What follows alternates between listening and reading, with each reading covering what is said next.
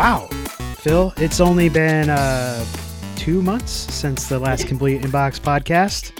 I guess this is where we say that real life got in the way of us, fulfilling our destiny. That's right. But I would also, maybe it's a good, season break.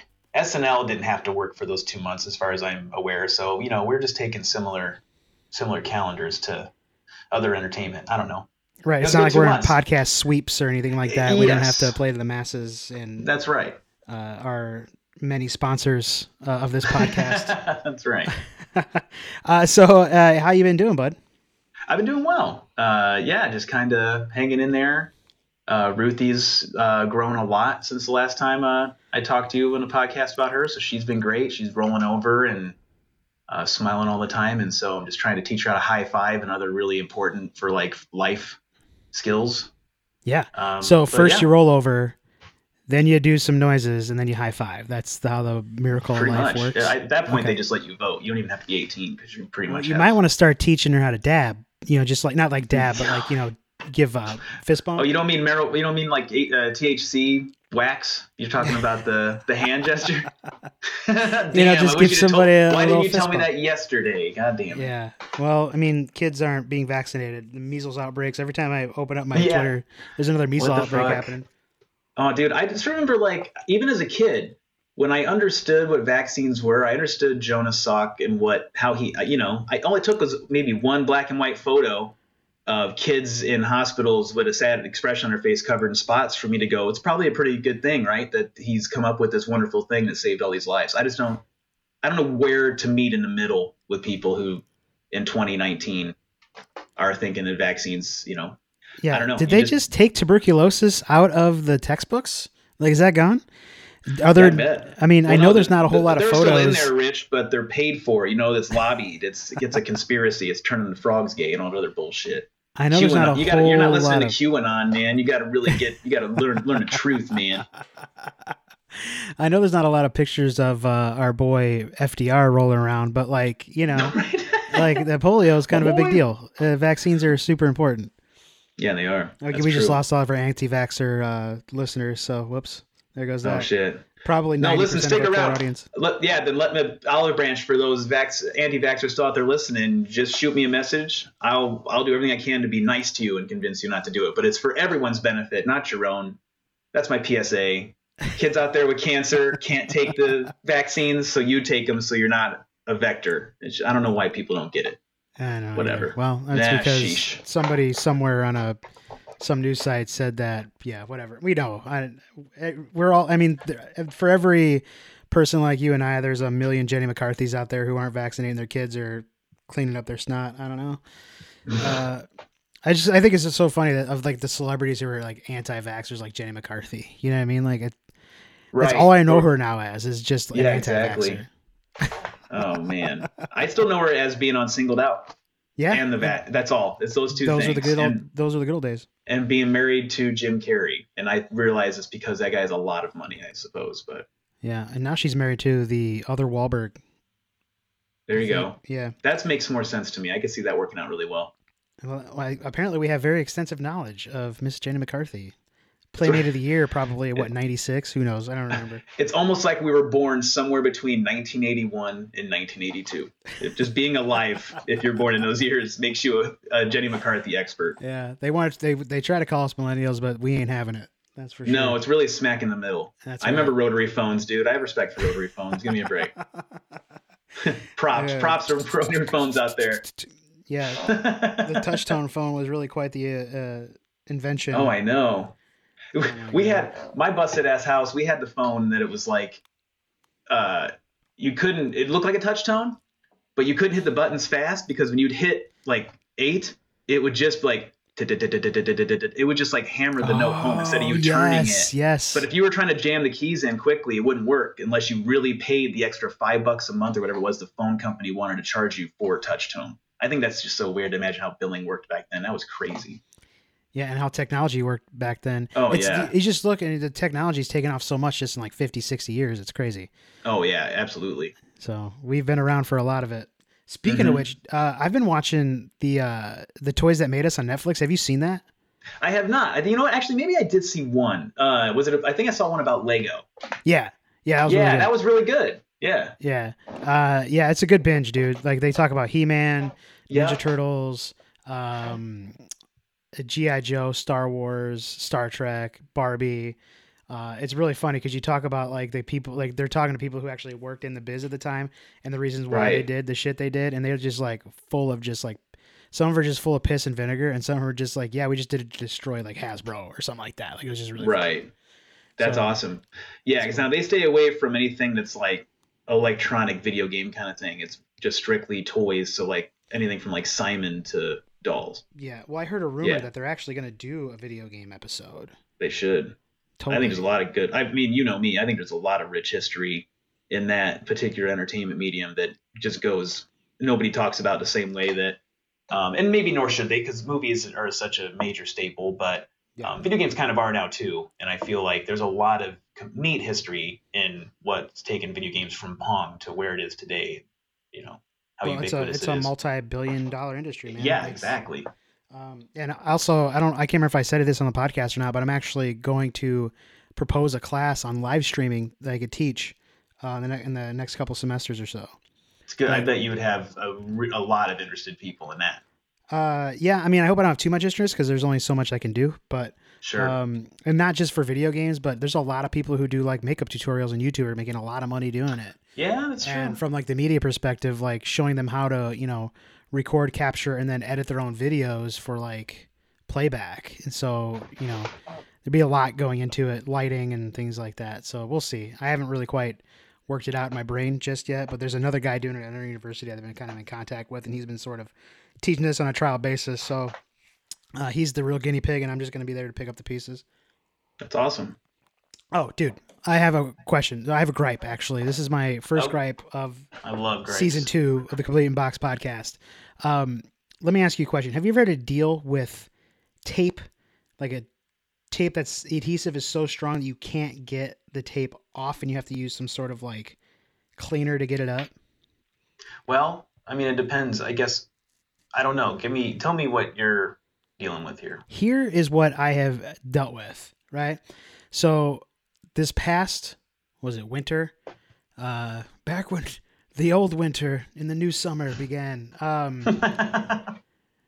Ellen she taped down rugs. So when you came in through the garage in the mudroom, essentially, like you would, instead of tracking all the crap into the like house on the hardwood, you would stick to these multiple pieces of carpet or rugs, and then you would continue on into the living room, kitchen, whatever. Yep. So she taped these down, and it worked really well because obviously the rug stayed. Well, then it was time to clean the rugs, and what it left was an absolute disaster of a mess of adhesive on this stone tile that we have in the mudroom. So we tried to get it up, and it didn't happen. And so I took it upon myself this weekend. Ellen's out of town. I was like, okay, I'm just going to tackle this. So I went and got some Goo Gone, right? Dude, It took me 2 hours to clean up this tape residue / tape on this floor that is literally no bigger than, I would say, 9 feet, probably by 4 feet. And that's just the room itself. So like we're talking about just like a strip that is the length or the width of like a 2 desks wide or something like that. I don't know how to explain it. I'm not really good tape. Well, I'm trying to think. So the tape obviously is just about an inch wide, but you guys laid down like one gigantic long strip of it, or what did you do? Multiple strips of this for multiple rugs that we had placed. Yeah, so you need to get that like the stuff they put up in shelves, man. That little foam, rubbery, grippy stuff. Because you're right, that's a nightmare. And so, why we taped them down and not just got like an actual, like in our other rooms, like we have those rubber mats that go under the rug so you don't slip. That's what I'm trying to describe. Exactly. Yeah. So we have those. It's not like they don't exist because we use them in other places. Right. So, and maybe it was just like, okay, we've got a lot of rugs and we need to get this taken care of because there's a lot of snow and salt and stuff. And so I don't know, 2 hours on my hands and knees, scraping and wiping, and I'm covered in Goo Gone right now, and it smells like Goo Gone in the entire house. That's what happens when you got a lot of rugs. Well, it also what happens is like when our friends over at the Loose Thursday podcast say that all I do is yard work. Well, yard work season doesn't start for another month or two, so I'm now doing rug work, house yard work, in home work, in home work. Never stops. But this is a podcast about probably video games and other things. So, do you want to talk about some of that stuff? Yeah, but listen, I'm down. I'm ready if you're ready. I am ready. All right. So first thing on the list is something that you wanted to talk about a few moons ago. Yeah. Something that's kind of interesting that came out kind of right around Christmas. There's a guy that I think is pretty interesting. He's a really cool guy named Frank Cifaldi. The reason he's really cool, or the reason I think highly of him, is that he's really dedicated probably the last almost 15 years, but especially the last few of his life to basically archiving video game history, because he's hip to the idea that the same way some old film prints of are just no longer recoverable, they're not even out there, and there are some pieces of software and hardware out there that are in such limited supply, like prototypes and things like that are just they've already been lost. And so whenever an opportunity comes up to find something that was otherwise thought lost, he works with other people and benefactors to basically purchase the item for this historical organization for video game history. Well, yeah, because video game preservation is a really hot topic right now, especially in like the retro world. Exactly. Because those physical copies will not last forever. Yeah, and some of them just have some of the most interesting and fascinating history that you can find in video games often doesn't belong to just Super Mario Brothers, although certainly it does major hits, but you can find a lot of really interesting and kind of human stories in these weird little games that were like one-offs, like that just never took off. And now they're from like some of the third-party company that gets sued into oblivion by Nintendo. There's just a lot of like interesting stories that shaped really the marketplace of video games that you just cannot get your hands on. So all that said, there was a game that, and this often is what happens when there's one system out and there's another one right on the horizon, is that they'll still be designing software for the current system, even though they know they're also designing software for the next one. And in that handoff, even though it might be right when you're starting to get some really cool games, in this case, we're talking like how we moved from Nintendo to Super Nintendo, is that some of the really best looking games for original Nintendo started coming out like in 1991, 1992. But that was when the Super Nintendo came out. And one of I think a really interesting achievement from a coding standpoint, they get a lot into what's otherwise a very simple platform, the Nintendo, is they got SimCity put into the original Nintendo. Mm-hmm. And so they just kind of thought it was lost. There was it's the kind of thing that there were like thumbnails of screenshots in old issues of Nintendo Power and stuff like that, but no one had ever really made it available. And so this is like the Yeti of the Nintendo. Yeah, exactly. And so they know it's out there. I guess we don't know the Yeti's out there, but still they knew it was out there. And they did find basically a tester had taken and put the software onto a cartridge. Someone just recently was able to get that to Frank. They were able to get the software off of it and finish coding it too, because it wasn't complete. It didn't quite work all the way. So they finished it up and they got a fully functioning copy of SimCity for Nintendo. And so it's just kind of neat. That's a lot of processing power to get all these little, like the grid. You remember you put the little property areas down and you have to build up cities and all that.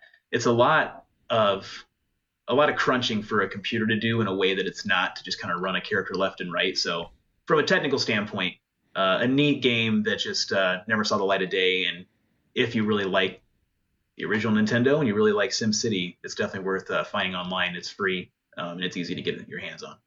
Yeah, it's pretty crazy because I mean, essentially just a watered down version of the one for Super Nintendo. Exactly. Which was a lot of fun. And I'm not sure, I haven't honestly looked into playing this just yet, but imagine having this on your Nintendo. When you built your cities, were you more of a roads person or did you use just transit? When I was a kid, it was just roads because I didn't understand the pollution. Glitch. Yeah, and the pollution, right? Just how much more you could squeeze out a rail compared to cars. But as I've gone back and played the Super Nintendo one, and I have occasionally over the years, I definitely, it's like I'll lay down 2 notches of road somewhere and then it's just rails the rest of the way. Yeah. Yep. So no, I had a lot of fun playing this game. If this were out for Nintendo, I don't think, back if it came out back then, I probably wouldn't be that interested, because when I was in the Nintendo age, it was all about platformers and stuff like that. So I probably wouldn't have been too into doing city stuff. But when I got older, like in my, late, young years, early teens, we used to play this game a lot at a buddy of mine, who would play it all the time, and sort of we just built cities and stuff. It was a lot of fun. So, but this is really cool find. I also was just reading this. This was originally for Commodore 64. Oh, I didn't realize that either. Like in terms, SimCity was. Yeah, SimCity was on Commodore 64. I just know that it came from the guy who did it, Will Wright. He designed a game for Commodore 64. I think it was like Raid on Bungling Bay or something like that. But basically, he said he found a lot more fun in designing the game, because it was like a game where you just played like a helicopter or something and you fired like a Tiger Heli, that kind of thing or something. But he liked making the towns and the roads and building the ground that you were flying over more than he liked playing the game. And that's when he realized there's probably a market in just city building, a creative one rather than a destructive one. Because that's the thing, that's how all games were, just fire a laser, destroy a target, get points. There wasn't a whole lot of the idea of using games to create inside of. Before SimCity, it kind of opened that whole world of simulation games right wide up. Well, and speaking of which, so we've gone beyond the SimCity, and then they have like Sim Coaster and Sim Ant or whatever, but they also have the Sims, and that's kind of a cultural phenomenon as well. Oh, absolutely. For PC, like it's like one of the most important. It's kind of like when everybody was getting Windows like 98 or Windows XP. That was like, for a lot of households, that was their first like real computer, internet connected computer, and kind of like a functional one. And I feel like everybody had the Sims. If you had a PC with Windows 98 or Windows XP on it, you had Sims on it as well. One of my favorite memories of the Sims was when this was our early college years, back when we were terrible at college. And I think, was it you that was a part of this? Because I know it was definitely okay. Where we were playing The Sims on PlayStation 2, and you guys decided to take my character and essentially make me piss myself to death. That's probably the best way to word it. It was Gus and I. We were really rude to you, so we all decided, we just put in a money code, and we decided we would just throw house parties, and that was it. Except you had to have a job. But your bedroom was just like one really small room, like as small as we could fit, and we just put a one wall like anchored in the middle of it, just so we could attach a toilet to it, and then the toilet faced a window, which outside the window was a pink flamingo.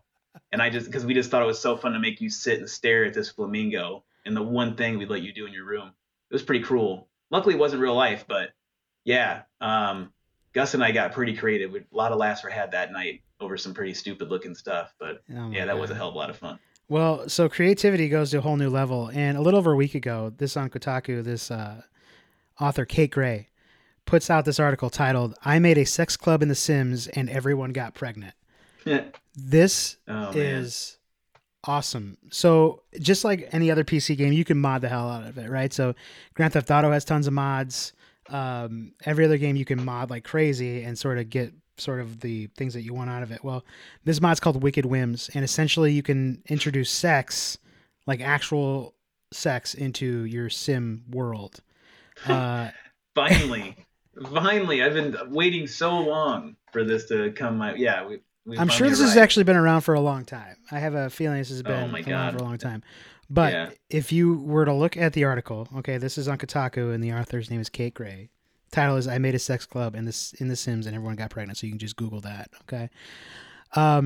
Basically, what she did was take one woman and turn her into a swinger. She wanted to be an actress, so she set limits on like the quality of people that she would have sex with in this sex club. Oh, wow. And if you go through the pictures, I mean, there is some graphic things happening for everybody involved, including a little bit of a fellatio and a toilet. So, yeah, that's good. That's how you know she's a keeper. That's the kind you introduce to your parents. That's what a nice. Hey, Mom, she gives good Blumpkin. This is That's awful. Yeah, no, that's funny. That's crazy, dude. Yeah, so I don't know what to make of getting it on The Sims. It worries me, but at the same time, it's probably not the same thing. It just makes me think of like like a 13-year-old boy just really wished that like they had a code to take Lara Croft's clothes off. Right. It's that kind of thing where, yeah, I don't know. I'm sure this type of thing has been around as long as 13-year-old boys. Yeah. So there was at least one out there who's exceptional at coding. Well, right? There was something in the original Tomb Raider, I think. Wasn't there? No, that's something with her with a pool or something like that. Yeah, there's just. I mean, not like her naked, but like I thought there was something with her in a pool. Yeah, I thought so too, but I'm pretty sure it was kind of like just those gaming rumors. Like they used to be, oh, well, you can actually play as Scorpion in Mortal Kombat 1 if you play the pit stage 150 times in a row and lose. And here comes Noob Saibot. Yeah, just stuff that didn't make any sense. I feel like that was a lot of rumor driven. Yeah, my favorite. This is also just kind of a tangent, but in terms of video game rumors and kind of urban legends that just never held up, but everybody shared them. Did you ever hear from anyone that you could play Duck Hunt by aiming the gun at a light bulb and just pulling the trigger? Yes, I've heard that. Yeah, and then did you ever like see anybody do it? No. Because it can't be fucking done. I just think that's so crazy to me. I had so many people, my friends when I was kids, like, oh yeah, I've seen them. Like I had friends who like would swear they saw their cousin do it. And then you grow up and you're like, oh man, that guy's anybody who's ever said their cousin has done anything. Yeah, you already know they're full of shit. Under the age of 14. Oh my god. Means that they haven't done anything. And their girlfriend is not from Niagara Falls. It doesn't exist. Yeah, dude, I bring up the girlfriend's not from Niagara Falls and people look at me and blink. They don't understand. I'm like, nah, forget it. Like, I don't know how to explain. I'm trying to say they're making up a girlfriend. And if I do, you're going to still ask, well, then why the hell did you say Niagara Falls? Do you think that this is the sex club in The Sims is a safe way for people to explore their sexuality? I mean, let's get Dr. Ruth in this. All right, I have an answer to that. I think no. I think I would give the healthy answer to that is that if you are interested in exploring your sexual desires, I think as you described it, you shouldn't be doing it through a video game. It's not healthy to make two like computer generated Barbie and Ken dolls bump their groins together because there's hardly anything in there that is even sexual. It's just like avatars probably going woohoo. Like I bet like a little word bubble pops up over their head with like asterisks and pound signs and stuff. Half of it's like campy comic book stuff. Well, I forgot it's a mod. I just bet it doesn't pull it off. You know what I mean? It's like that patch when I was talking about with Skyrim we did. Where I was just trying to make all the graphics look better, and I just laid mod over mod over mod, and then I finally got it working, so I had Kate play it, and then I found out that there was a nudity mod installed on it, and it was just like, man, like, who's like, you know what this game's missing? Titties. Like, you know, I don't know. Yeah, like, I just think that's so weird that I like ice cream and I like pizza, but I don't need to have it together like that. I don't know. Yeah, but ice cream after pizza is wonderful. Sims doesn't make me go like, man, I'm feeling a little randy, you know. Okay, like, so then what about those who fall in love over games like Second Life? That's what you were gonna say. I guess it works, although save up your money, you know. Because people be out here, Phil, falling in love in many different ways, man. It's the 21st century. Yeah, I guess so. There's Reddit meetups for people who like dogs in the archaeologist, humanism. The part of me there goes, we did so well without this for the last 50,000 years. I don't know what's happened in the last 10, but we've begun to displace each other with online relationships and I'm kind of like, get to know people. I don't know if you can do that by taking two sim dolls and then making them hump. Kind of. That's my point. That's just the point. You made it sound like Barbie and Ken. You just set them up to where they just touch private parts. That's what the pictures look like, man. It just look like these dolls without clothes on, standing up in doll houses having sex. It's creepy to me when I see shit like that. Yeah. Well, I mean, okay, I am not disagreeing with you. This is creepy, absolutely. Oh no, you were saying earlier before we started that you actually really like playing it, and you're like a huge fan. Well, I tell you what, if somebody were to present this to me, I would play it, and I would come up with something dumb like this. Fair enough. No, I'm just kidding. Of course, you didn't say that earlier. But okay, so you play VR, right? Those VR chats. I would bet there's some sort of sexual component in that with avatars. So you talking like, so some guy in like Bethesda, Maryland's going to get a fleshlight, and then he's going to get into a VR chat with, some other guy who says he's a girl, but he's based out of Seattle, but really in like, Kankakee. Like, is that what you're thinking is like this love relationship that could happen over VR chat? Okay, but I'm just, okay, so there's, people can have relationships in other ways. Well, then throw me a couple. I mean, okay, so there's like different, so I'm not saying fall in love, like not just fall in love, but like people do get other stuff out of this as like companionship or like as an escape, you know what I mean? And so, yeah, I guess I'm just, from an academic perspective, when you live through somebody else, you know what I mean? It's sort of, you can change who you are and not have to live in reality. And so people are still getting like the same, like, you said meet people, go out and meet people. Like they're still getting that same satisfaction, but just digitally and in a safe environment to them. Speaking, are they getting the same satisfaction, or is it not just displacement? To them, it's well, okay, obviously it's displaced, but like to them, it's as real as it's going to get. Right. Because there's a lot of incels out there, bro, is what I'm saying. Exactly. And some people like eat really unhealthy foods to cope, and it puts their health in jeopardy. There's all kinds of ways that people there's a hole in their lives and they fill it with something. But, yeah, I don't know. It's like with some of the with making your Sims be a porn game, unless it's like this lady, which is just to see how insane and weird and stupid it is.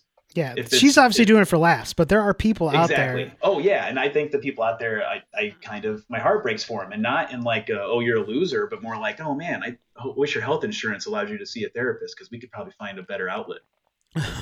Probably. That's all I'm saying. Yeah. But it's people like you are keeping them hidden and down. They can't rise up and be themselves. All right, so the same people out there who are going to reach out to me about that first thing, if you're thinking that this is what that game is, somebody be nice. Listen, it's Donald Trump America. Anybody can be into anything now. If it's vaccines and Sims porn, and you're looking for somebody just to give you some advice on what to do about those two problems, I'm all ears. Just find me online. Find me online at phil.ernst at wikipedia.kotaku.org. Exactly. Yep. God. It's actually what I have on my business cards. This is a good conversation. We're back. I'm feeling really good about this. All right, Phil, let's talk about something super nerdy. You have on here something about the machine is rescuing old game textures. Yeah, that is neat. All right. So what people remember from especially the very beginning, like the compact disc era of video games, are what kind of a way to get around the limitations of it, but still give it a really good looking set of graphics, is they would do pre-rendered backgrounds. And so what that would mean is it's like, think of like Final Fantasy VII. You've got the really blocky polygonal looking cloud, and he's walking on top of what isn't actually an interactive world. It's just an image of it, and they program where he can and can't walk over the top of it or underneath of it if it's through like a tunnel, but it's really still just like a puppet show. Resident Evil is the same way.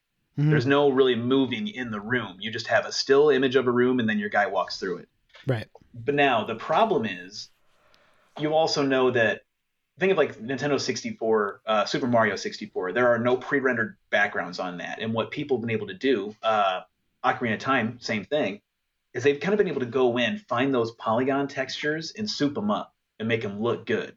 So you still end up with very jagged shapes in there, but you can make them look really crisp and better than they were looking at the time. You can kind of step it up. But the wall you hit when you try to do that with, say, Resident Evil or Final Fantasy VII, you can go and update their polygons so the clothes look good on screen, but you really can't do shit about that pre-rendered background because it's still the same like 240p image that they put on the disc back in, like 1997. So this has been a problem for a while as folks have been trying to mod and modernize old games that, the old content providers just aren't getting done to meet the interest in it. And so you end up with these kind of loose crews of people just doing it on their own. But along the way, some folks have found that they could do some machine learning by basically showing it enough images that were at low res and then what they looked like at high res, and basically ran just thousands and thousands and thousands of pictures through it.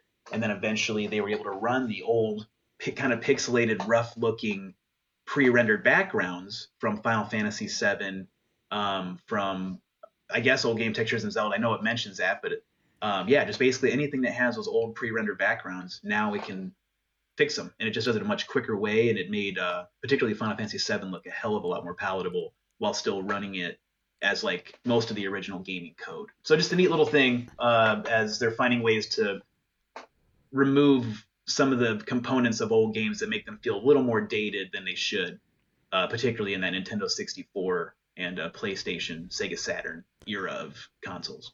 So is this like a result of the crap that whenever they redo a Final Fantasy game and put it on mobile or put it on, exactly, it's like it just looks like crap, like real bad? Yep, 100%. Yeah, because they just don't get it. They're starting over, and people don't want them to start over. Is this machine rescuing games sort of be like the premise for the new Terminator movie? Like, this is actually Skynet. Yeah, there's a million. I would let Elon Musk answer that question before I would. He seems to be alarmed about AI. I mean, I guess I am too, but I'm more alarmed by people and avarice than I am the computers they use it for. But yeah, I just think that it's just a really neat. They're already using machine learning for like so many other things, and someone like me, it's fascinating and it's doing some really neat stuff, but you're just like, what the hell can you use it for? And so then you're like the kid from Weird Science with a bra on his head, putting the. They both had bras on their head, I'm pretty sure. Speaking of which, yeah. So Indie PopCon is coming up, and the kid from Weird Science is actually going to be there.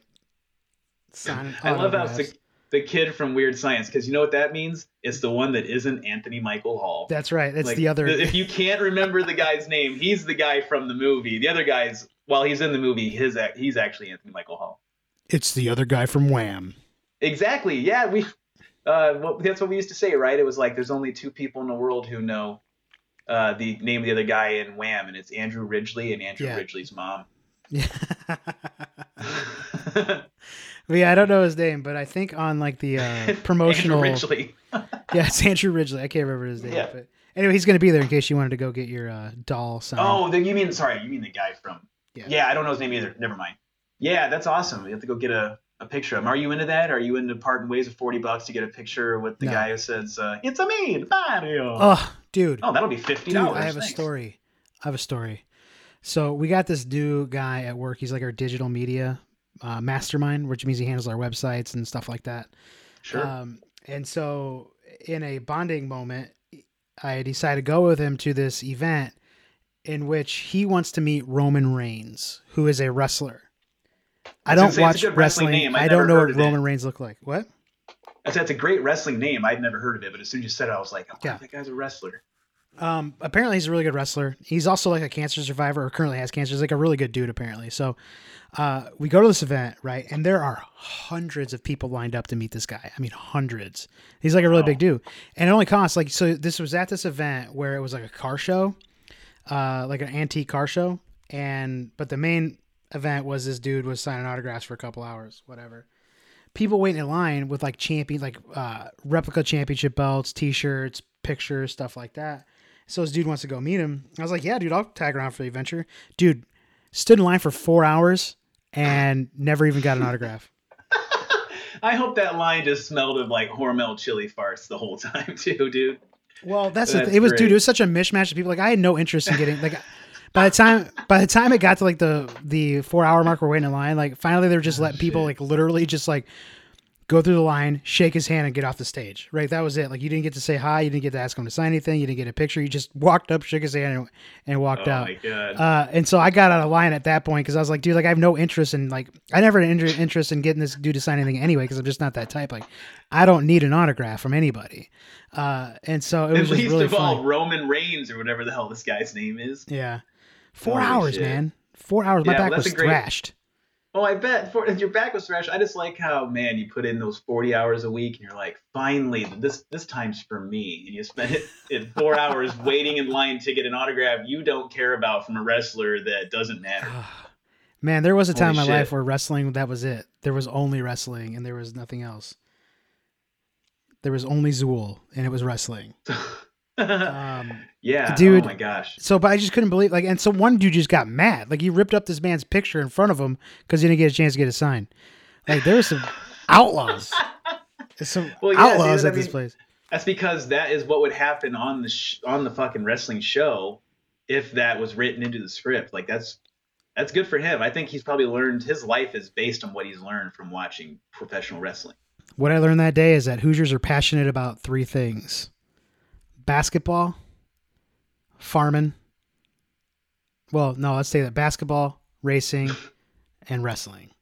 Don't mess with those things because they will tear you apart. Excellent. Roman Reigns. Still don't know what he does. Still don't know his special move or anything like that. Don't know. It's probably the jackknife twist.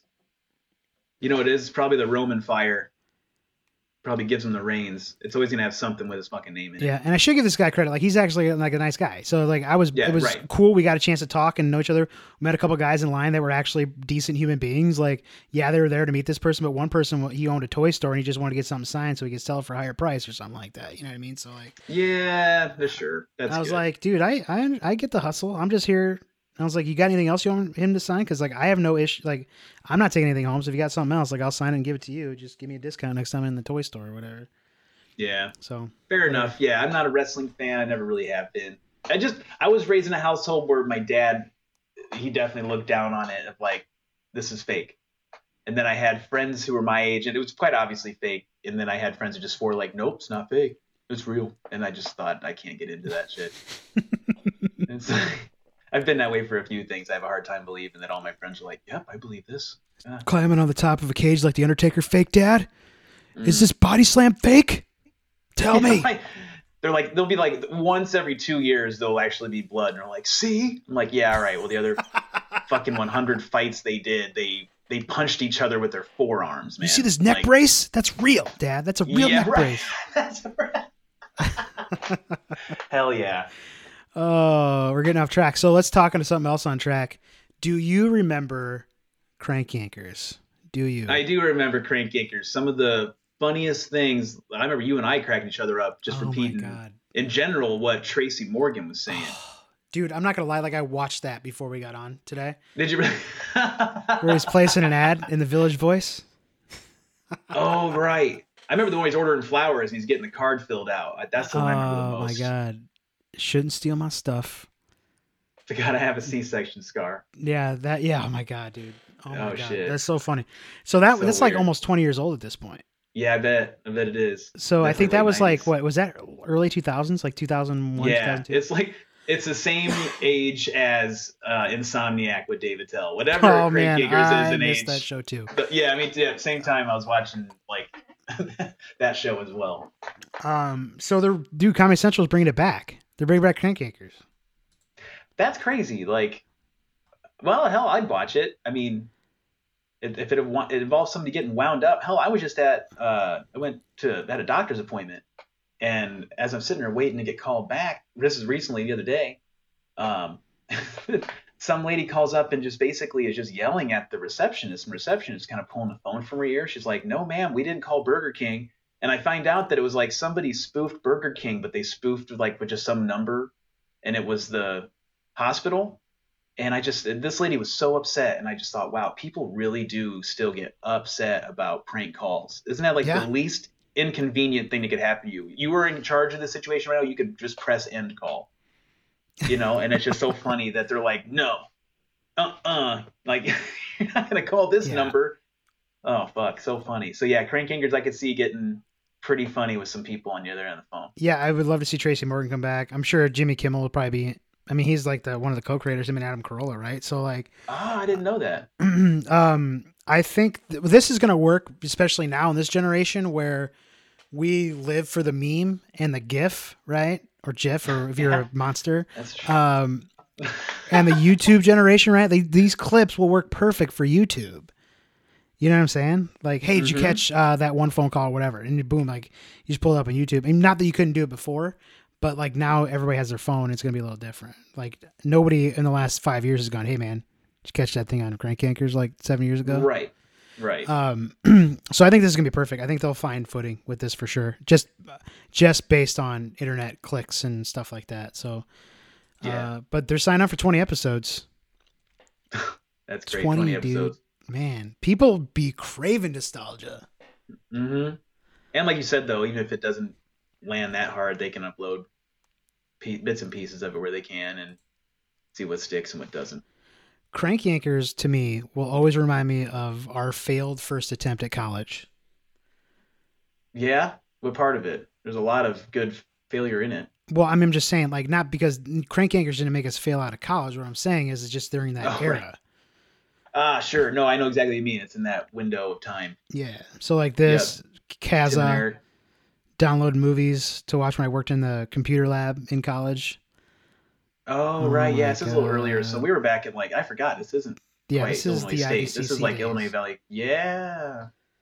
That's funny. A a lot of Dave Chappelle. Yeah, watching the Dave Chappelle stand up or listening to it like ad nauseum. Uh-huh. I had just found Modest Mouse. I think that was right when Good News for People Like Bad News came out, and that CD didn't leave my player for... I'm pretty sure we had a Zanga at this point. Memories. Remember the Zanga? Oh, dude, Zangas were the fucking worst and the best. I'm so glad my shit, you can't find it online. My MySpace is pretty much, I don't know where it is, if I can even get into it, if it's even up. But I'm glad my Zangas are gone. Some probably very embarrassing blogging going on with Zanga there, I'm afraid. Dude, I hope it never resurfaces. I think I did recaps on the Real World at some point. Oh, beautiful. Yeah. I remember being really worried for a long time, right? That that stuff being out there was kind of a problem. And then I remember that everybody has probably more worse shit than I do out there. Yeah. So at this point, it's needle in a haystack didn't even get to it in terms of everybody's got some sort of digital footprint at this point that they're like, oh yeah, that's probably dumb. At least people our age, people that where the internet was where it is. Yeah, I'm definitely not running for president, but at the same time, I'm also not worried about losing my job. So. Right. Yeah. Yep. That's exactly where I sit, right between those two. Yeah. Yep. Forget politics. It's too deep, but yes, I'm not going to lose my job over it for something I posted 20 years ago. No, definitely not. Jeez, man. What good times. Hey, you got time to talk about toxic video gamers? Yeah. What the hell? I'm always down to gripe and bitch about people who are douchebags. What about Deadmau5, man? Are you familiar with the tunes and strategies of our man Deadmau5? Well, see, so with Deadmau5, I know him as a DJ, right? Yeah. Yeah, so I know Deadmau5 just as I couldn't even tell you any songs. If anything else, it's the inundation I've had on Facebook and YouTube for a while of those masterclass. Yeah, that's right. He did those. It was always learn electronic music production with Deadmau5 and then comedy with Steve Martin, etc. and score writing with Hans Zimmer. And yeah, whatever. That's how I knew Deadmau5 was from that. Deadmau5 also kind of looks like a guy who just barely escaped a meth explosion.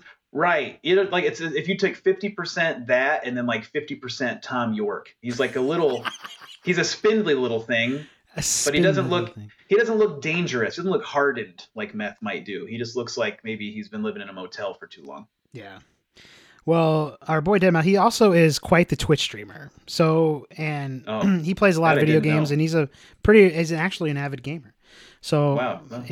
You probably have some time in your hand after you're done, hitting the switches, DJ. I'm not gonna, but go ahead. Yeah. Hey man, fuck Deadmau5. Me and Deadmau5 are the same person. I used to DJ too. It just, mine was on a much different level. No, absolutely. No, I'm kidding. Dude, I could never compare myself to any actual DJ. I was trash. I played this guy you don't want to. Oh, you did all right. I think it's all relative. Well, I didn't make my own shit. I didn't make my own mixes. That's fair enough. I played for the people. Taste. And by the people, I mean myself. And if you came and requested a song, I was very angry at you. That's true. But you know what? I don't know. I think there are DJs out there have way worse taste. At least you weren't trying to determine whether you should or shouldn't play Crazy Bitch for a third time in one night. Dude. You were never in that dilemma, so you had a head start on other DJs doing bar music. Yeah. But anyway, didn't mean to derail you. Go ahead. Yeah, so Deadmau5, he streams on Twitch a lot, and he was in a match or whatever, and he decided to, start throwing out some derogatory language, man, some homophobic shit. And which is a huge problem in the gaming world. It's obviously not going to stop anytime soon because toxic gaming is real and it's terrible. Mm-hmm. And yeah, it's kind of gone wild. Yeah. And he didn't even issue an apology. He's like, whatever, man. I am who I am. And Twitch banned him because of the stuff that he said, which is good on Twitch. But like he is like, well, why can't I just speak my mind? Blah blah blah. And people are, he's the one that was causing it. And so when I call somebody an effing whatever, it's on them or some borderline stupid shit. So I just don't get. I don't get it.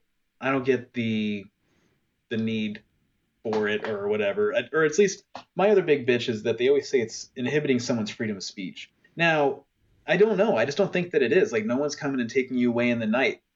Like, you get to express your opinion. It's just that you chose a proprietary, private enterprise to do it on, and they said it was against their values. Because no one's like being kicked off for what I would even describe as just differences of opinion. Yeah. I mean, of course, I guess they are, but it's not down to like, oh, everybody who thinks blue's better than orange got kicked off of there. It's not like that. It's about things that can be directly related to other people being either marginalized or, there's just a lot of racial tension and history and violence and crime that is a very sticky situation. And it's extended the same way to like a lot of our other just cultural angles, including sexuality. Yeah. I don't know. Just, it's not that hard to get a little bit of care practiced on it, but at the same time, yeah, I guess it's freedom of speech, dude. You can say what you want. You can just be kicked off of Twitch for it. Yeah, I'm all about freedom of speech. You can say whatever you want, but you have to remember that those actions have consequences. It has consequences. Exactly. You know what I mean? Like nobody's taking him to jail for it. Right. No, nobody seized his house. But it's on you if your revenue stream changes because of the dumb shit you've said. Exactly. Yeah, exactly. Like if I'm going to be a plumber, but I'm going to paint, something that the Westboro Baptist Church would have a sign of on the side of my work truck, I can't be pissed if no one wants my services. Yeah, because that's on you. It's the same shit. Right. So. And that's like that person who got really upset because when that whole Colin Kaepernick thing happened, some guy who ran a sporting goods store out in Colorado, I think I read, he decided he quit carrying Nike and then he went out of business. Man. It's like, well, yeah, dude, like you can't, I don't know. People want to buy Nike and some of them actually wanted to buy Nike more, especially young people, after it all kind of split. It seems like young people, either you're wearing Under Armour and you hunt and you think people should stand and we need a wall. It's so weird. Like the other side of it is the opposite on all those, except now you're wearing Nike and you oppose hunting. Which is weird because Nike isn't necessarily like the most glamorous corporation. I mean, like, no, they're like not. 8-year-olds are literally making the shoes. You know what I'm saying? Or like having the past. So it's not like they're above everything. You know what I mean? Like I didn't run out and go buy Nike because they took a stand against, racism or whatever. Nike is not without fault. Let's be honest. I mean, so. No, you're absolutely right. And I think you're totally right. That's where, it's important, I think, for people to see it all at once. But yeah, it gave him good karma in the moment, at least for a lot of people. It seems like even if, they have little kids making their shoes, which is not a good thing usually. Nah, fam. It's not how it works. No. But anyway, toxic gaming is bad. And this won't change until people like Deadmau5 and Ninja and all the other like top-notch streamers who a lot of people watch, right? And those kids are watching and they want to be that person and they start to pick up the things that they say and then it just becomes, but it's always been a thing even before Twitch, right? Think about like when I was in my 20s playing against a kid in Madden who's like 13 and just being the most just the most racist things I've ever heard of coming out of somebody's mouth was from like a 13-year-old. Oh, yeah. You know what I'm saying? Like it's crazy. So this isn't like, oh geez. And even like in our teenage years, probably just sitting on a couch before they were even playing online, it wasn't uncommon, especially I think, to use ones about, homosexuality slurs back and forth. Of course, it didn't have the same kind of connotation, but it doesn't change that obviously. I don't know. I think a lot of people have become wise, myself included, that it's not. It's okay to change like your thoughts and grow from like some of that bullshit. Yes, exactly. You know what I mean? Exactly. When we were in high school, dudes kissing was gross. You know what I mean? Like, but now, oh yeah, tear it up. Like I love it. You know what I mean? So yeah, exactly. Tear it up. Yeah, dude, that's a really good way to put it. I remember just thinking, and it's even funny. Like, it was just such a cultural thing. And like, we lived in a small town, so it was more heightened. I think the concern of, oh, I hope they ain't gay. Yeah. There's always that kind of thing. But it was, you'd always hear it softened a little bit. And at least from some people, like, well, listen, I don't have any problem with it, but, unless they're hitting on me and then I'm going to beat them up. I'm not a racist, like, but, what? I just, Yeah, exactly. It's like, no, I think you just don't want to be one, but you might still be Yeah. one. I guess better than being like, I'm glad to be a piece of shit. I'm proud of it. Wear it loud, Through wear and it proud, through. right? So, Yeah. well, as I said, stuff like this won't change unless people like Deadmau5, understand Yep. what they say has more than just an effect on them, but other people. So, yeah. Absolutely. Yep. Moving on. What we got here? This is a good one. Here's some positive stuff, Phil. Link's Awakening is being remade for the Switch. Yeah. I think that's pretty excellent. It's looking pretty good. That's a game I never played, but because I never had it on Game Boy, but I would like to play this, and it coming to Switch, I'm in. Yeah. I would check it out. I would even check it out on Game Boy first, at least get a feel for it, because it might be harder to step back down to it, but I've got it. I played it through. If I remember right, it's like a platformer weird. almost, right? Like there are some platforming elements. Like, well, first off, you're really kind of at a disadvantage, right? Because that game is not a Game Boy version of The Legend of Zelda. It's really more like a Game Boy version of The Link to the Past, the one that came out on Super Nintendo. In terms of your item menu and the controls and all that. And it even looks a hell of a lot like the trees, the pits, the overground or overworld. But the problem is you don't have all the buttons, so you're switching buttons a lot. It's frustrating in that game. It's just necessary where you have to equip your sword in one hand and maybe this thing is a feather so you can jump. Your shield, your hook shot. It's really kind of clunky in that regard, but otherwise it's pretty funny. You could tell they didn't take it very seriously. Nintendo takes almost all their Zelda properties pretty seriously now, and that one is pretty goofy. But I don't know. It's kind of like Super Mario World, the first Mario game on Game Boy. Mm-hmm. That's not really like Mario. No. The fireballs don't behave the same way or anything. It's just kind of culturally like a spiritual successor, I think is what they kind of describe stuff like that as. And I feel like the same way with Link's Awakening. It's very fun, but it's got some elements in it that showed up for the first time there and then never came back. And so it's kind of its own little thing. Yeah, I hope that they keep remaking some of this stuff for the Switch because, again, that's stuff I never got the chance to play. I mean, I'm just really looking forward to them actually releasing Super Nintendo games, 64 games, maybe even some GameCube stuff. Like, that would make my Switch the ultimate machine. And then I'd quit having to try and find cables that would work and then spend $100 on a game that I may only play through once. You know what I mean? And so, like, I mean, there is still the collector part of me that would like to have it, but also there's a part of me that just wants to play it. And so, speaking of Switch, I actually just bought the NES controllers for the Switch. So oh, awesome! Yeah, they're pretty great.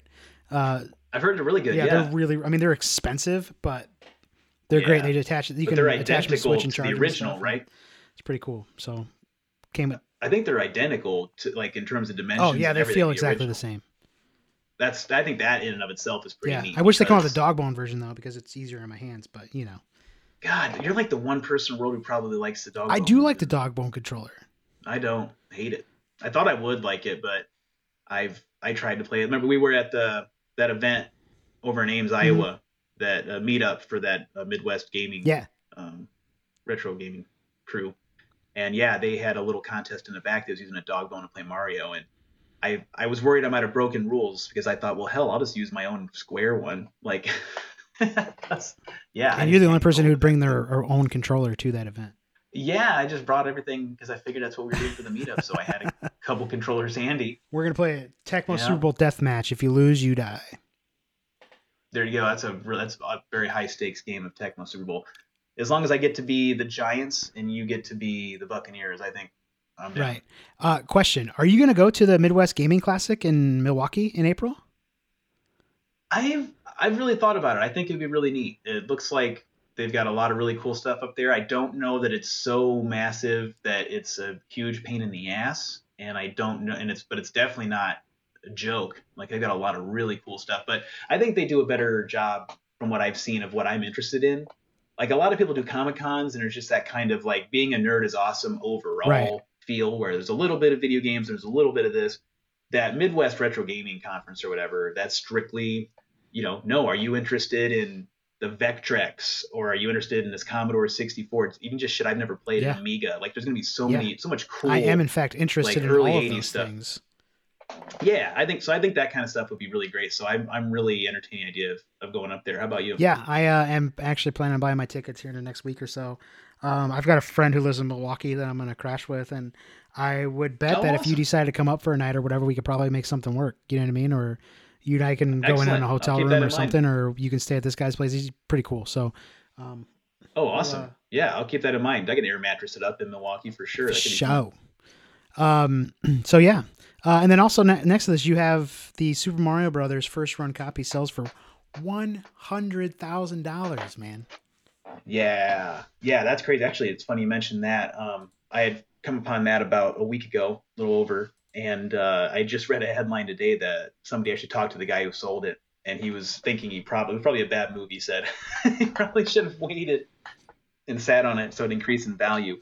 So wait, do you think that you think that he do you think he could have got more than $100K for that? That's not now, but the value of it is set to increase a lot harder because it's a really, really rare game, but it's also associated. Like, I feel like it's kind of like what you see happen with baseball cards, or you see with what used to be a really hot trading, like collectability commodity, that when it's no longer being used by everybody, it just kind of, that generation passes and a lot of them lose their value, right? Like I bet baseball cards are worth a lot of money in 1988 are probably not necessarily worth a lot of money in 2018. Right. That's what I'm saying. But there are some cards that are, like the Honus Wagner card. No one's, you know what I mean? That card is not going to run out of money because that's one considered like the most important baseball card or whatever in all of baseball card collecting. And this Super Mario Brothers copy for NES is basically like a Honus Wagner. So what happened was when Nintendo was first coming from Japan to America, it was strictly a test market in New York. And I think they worked with a few toy stores up there. And their first run of like games that came out, there weren't even commercials really yet. It was just kind of word of mouth still.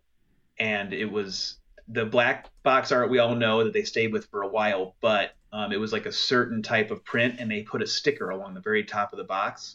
And so it's basically like one of the first 50 Super Mario Brother games or whatever it would be that came into the United States. In a time when no one had ever heard of Super Mario Brothers, and now everybody who draws breath in America knows what Super Mario is. So yeah, it's sealed in the box. They got it graded. It has like an A+, like new mint. It doesn't have a single thing wrong with it. And so it's just kind of like the most important video game ever, and it's the rarest copy of it that's out there. Yeah. So that alone, I don't know, the reputation, the legacy of that particular game, I can kind of see where the owner's thinking, you know what, in 20 years, this thing might be worth, $200,000, $300,000, who knows? Because it's got the recognition that could drive that price up that something like, Action 55 or whatever the hell it was, or the copy of that stupid Tiger game from those people, they made the sequel to Cheetah Man or whatever it was. Action 52. Like Cheetah Man 2. Yeah, Action 52. So Cheetah Man 2, that game is worth a lot, but is somebody going to really want to spend a bunch of money on it 80 years from now? Probably not, but there might be somebody out there for the historical significance to spend a bunch of money on the rarest copy of Super Mario 1. Yeah, I guess I can see your point. I don't know. I feel like as that generation, essentially our generation, gets older, then they start to sort of evaporate into the ether as collectors. Yeah, sure. But you're right. Maybe that game is worth $400,000 in 20 years. I don't know. Somebody offers me $100K for just about anything I own, I'm probably going to think real long and hard about selling it. But there's always been talk about this bubble bursting for a while. And while that's still possible, and I think some of the prices have come down a little bit, but you're right. The games that people love, like Contra, Mario Brothers, Super Mario Brothers 3, like they're always going to remain higher up because people want to play those games and they don't want to get rid of them. So I see what you're saying. Yeah, what image is conjured in your mind more for the original Nintendo than Super Mario Brothers? There's nothing. 1? I mean, that's it. Yeah, that's it. That's it. And even with Nintendo, if I were I imagine a lot of people could say Zelda, and I think that's fine to even have that, whatever census share you would have of it, how much in that pie of their first choice. But yeah, if you were to ask Nintendo, or ask somebody tell me a character when you think Nintendo, I think most people would say Mario. And while it does precede those games, what really catapulted Mario into the public consciousness was this particular title. Yeah. Well, I mean, good for that guy for getting 100K, and good for the next person who may double or triple their money. Right. You know, could be huge. All right, let's talk about this last thing, and then let's get out. So the last thing is that the Nintendo of America president, Reggie Fils-Aimé, is stepping down. Thanks for pronouncing that. I didn't know how that worked out. Fils-Aimé it's French for give me some fucking cola. But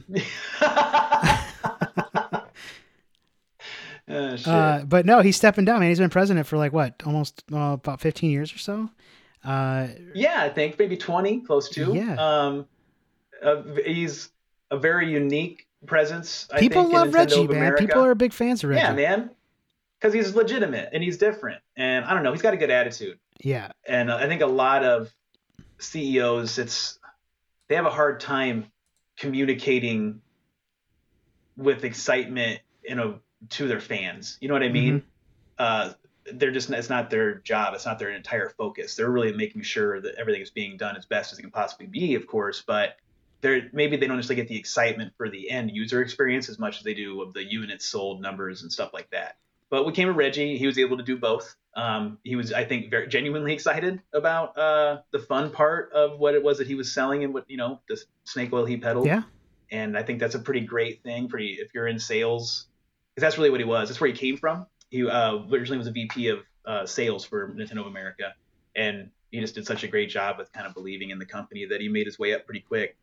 But what I think is also really interesting is as he's leaving, he's leaving young, which is, I think, pretty good, pretty cool for him. He said he wants to spend more time with his family, and I think that's great for him to prioritize that.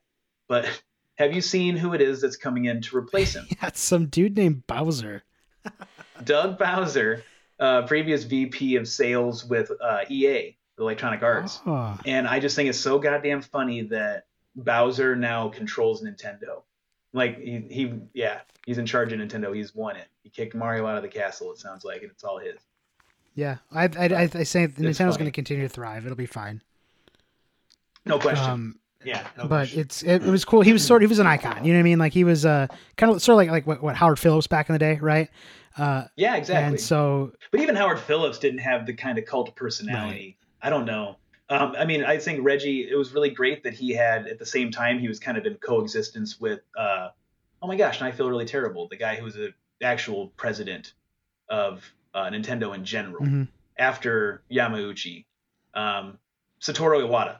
I think that Satoru Iwata also was very endeared to many gamers, and so is Reggie. So it's kind of a different era. I don't know if there's really any feeling one way or another from any Nintendo fan about the current overall CEO, that guy, and he's younger, but the guy in Japan.